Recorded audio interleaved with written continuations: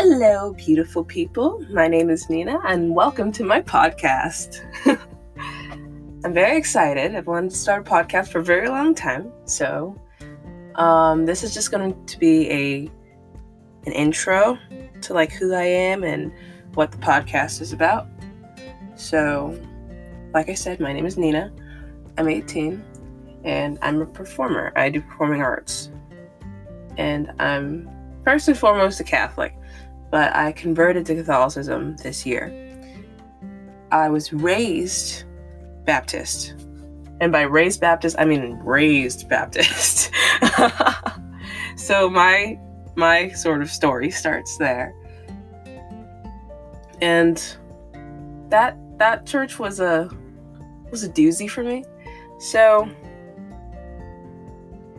I was raised kind of in a church that taught me to think with my heart more than my head. And a lot of churches do this. They have this wall already established of how far you're allowed to go in certain circumstances. Like, I have a problem with these churches a lot, but they don't have the full truth. They leave out some things, and I mean, you can only teach as much truth as you have access to, so they kind of, give the rest to God, or let faith kick in, or whatever, because they don't have answers, which, I mean, it's not their fault, but it was very annoying growing up not to be given no answers. But that didn't just apply to spiritual life, It didn't just apply to the Bible.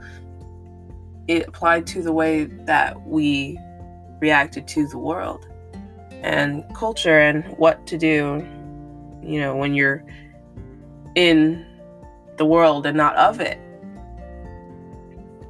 I was taught what to fight back on and what to let go in terms of how to live that way. But that didn't sit well with me, because I was very passionate about, all things Jesus Christ. I loved him very much. I still do. He's the best. Ew. I sounded really Southern just then. But I didn't like being taught that it's okay to settle. And this is when I'm 8, 9, 10, 11, 12. It didn't sit well with me, because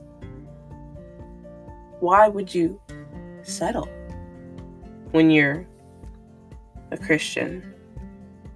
That sounds like a non-Christian thing to do, But, that's kind of what my life was. But this church was my entire life. I still loved it dearly, despite having problems here and there. And I did everything in the church. I was in the choir. I was in the praise and worship team. I was in the dance team. What else did I do? Oh, I was in drama. I did all their plays. And when I got a little older, I started volunteering to help out with Sunday school with the younger kids. I did everything in that church until I was 13, but we'll get to that later. So, my only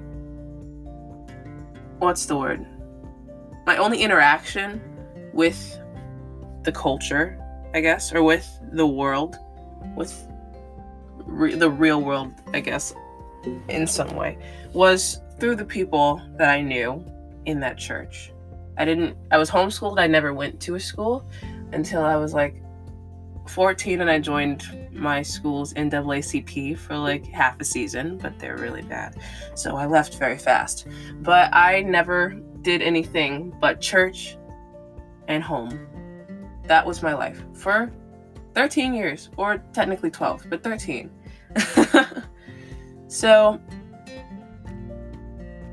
that was my interaction with the culture, and that's how I kind of knew what people were starting to be, what I was supposed to be okay with through what other people were told that they were okay with and how they lived their lives.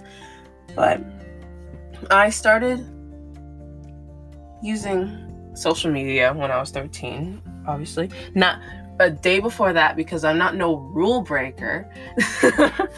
But it didn't really affect me. You know, I was kind of self-aware, I guess, when I first started using social media, that of how bad it was or how weird it was that this is how we're supposed to be living our lives. But that self-awareness decreased over the years. So,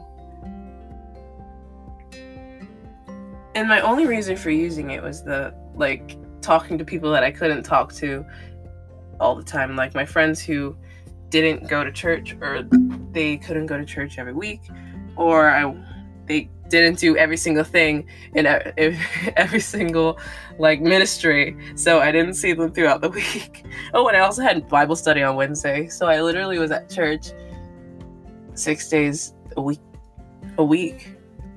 But that's the really only reason that I use social media. It was mainly Instagram, because I really like taking pictures. My interaction with the culture was through music. That was how I sort of experienced the world around me, is through the music that I listened to and the music other people listened to. And I noticed early on that it was very annoying to me to listen to the music everybody else listened to, because everybody else has terrible taste in music. I think I tried in some area of my life to be that person who just listened to music because everybody else listened to it. You know, I listened to Taylor Swift for like a week, and I was like, you know what, guys, I can't do it. Not just Taylor Swift, but I just don't really like her. But in general, you know, I really love hip hop, but I can't listen to hip hop because hip hop is a very bad genre. It's hard. And I can't listen to it because I really, really, really feel music. It literally is how I saw the world. And so I literally grew up on gospel, you know, Jamie Grace, and the occasional, you know, I don't even know who I listened to back then, other than Jamie Grace. Toby Mac. You know, it's just like, that was when I realized that I needed to be different, because nobody else around me got it when I said I can't listen to that song, when I said I really don't like this song because of the circumstances surrounding it. When I think it's stupid, but it started with Chris Brown. I stopped listening to Chris Brown when he came out as a abuser, and I was like, well, that sucks. I'm not going to listen to that. And that doesn't make the music any worse, but it also is like, what am I supporting at that point? And that's a different conversation, but it's just like, I realized that there were a lot of things that I couldn't be okay with in music, in the people singing the songs, and in what I'm supporting by listening to it, and in what the songs are saying, because for some reason it's kind of weird to want to listen to the lyrics of a song, but I did that because that's what you do, isn't it? The song is pretty and the lyrics are not, and that's why I don't listen to the song. But almost none of my other friends got it, and the ones that did are still my friends today. So hi. Hi, if you're listening. One friend specifically, but I know she's not gonna want me to say her name on the podcast, so I'm gonna send this to her.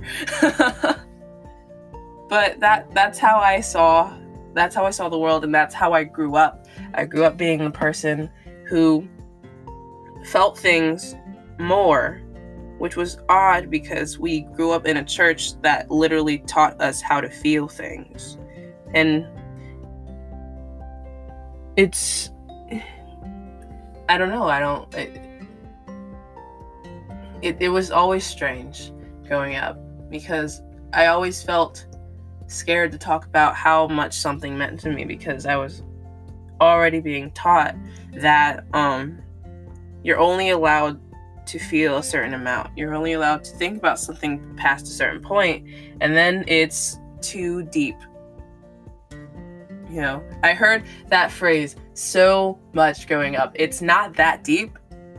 If you've ever heard that phrase before, I'm so sorry because that is so dumb. It made me so mad. Of course it's that deep. But yeah, so that's my backstory. That's how I grew up. And then when I was 13, I started performing outside of church. It was my first show that I'd ever done outside of my church. And boy, oh boy, was I excited. And I joined this performing arts, this production company called Sing for America. I'm performing with them today. If you're listening to this, hi guys. And my first show was Hairspray. And that really, it extremely changed my life. And I'm so glad that happened. But the reason that changed my life is because Sing for America talks about all those things that I was afraid to discuss when I was growing up. With the whole feeling music and like things, meaning things, not just going through life just to go through life. And it really, they really hammered down on it, and it's how they live. It's their motto. It's all they do. And so when I first realized that's what was happening, you know, it was like a sigh of relief because I always felt like I was one of the only people on earth who didn't want to just be numb all the time and didn't want to just do things just because that's what we do. And that is sort of what inspired me to make this podcast. You know, they inspired me to make this podcast. Again, hi guys. But it's different when you're young, when you're growing up in it, and it's harder when it's your friends. You know, I'm gonna be honest, it was never really my friends until a certain point. Like I had some sketchy friends growing up, but it was in general, you know, my friends were church friends. But they were church friends who I saw every day. So I basically had my own church equivalent of school friends. But, you know, it's harder when it's around you. So, because you don't really, you can't really tell whether or not it is truly just you. But hey, hi, hello, it's not. You're not alone.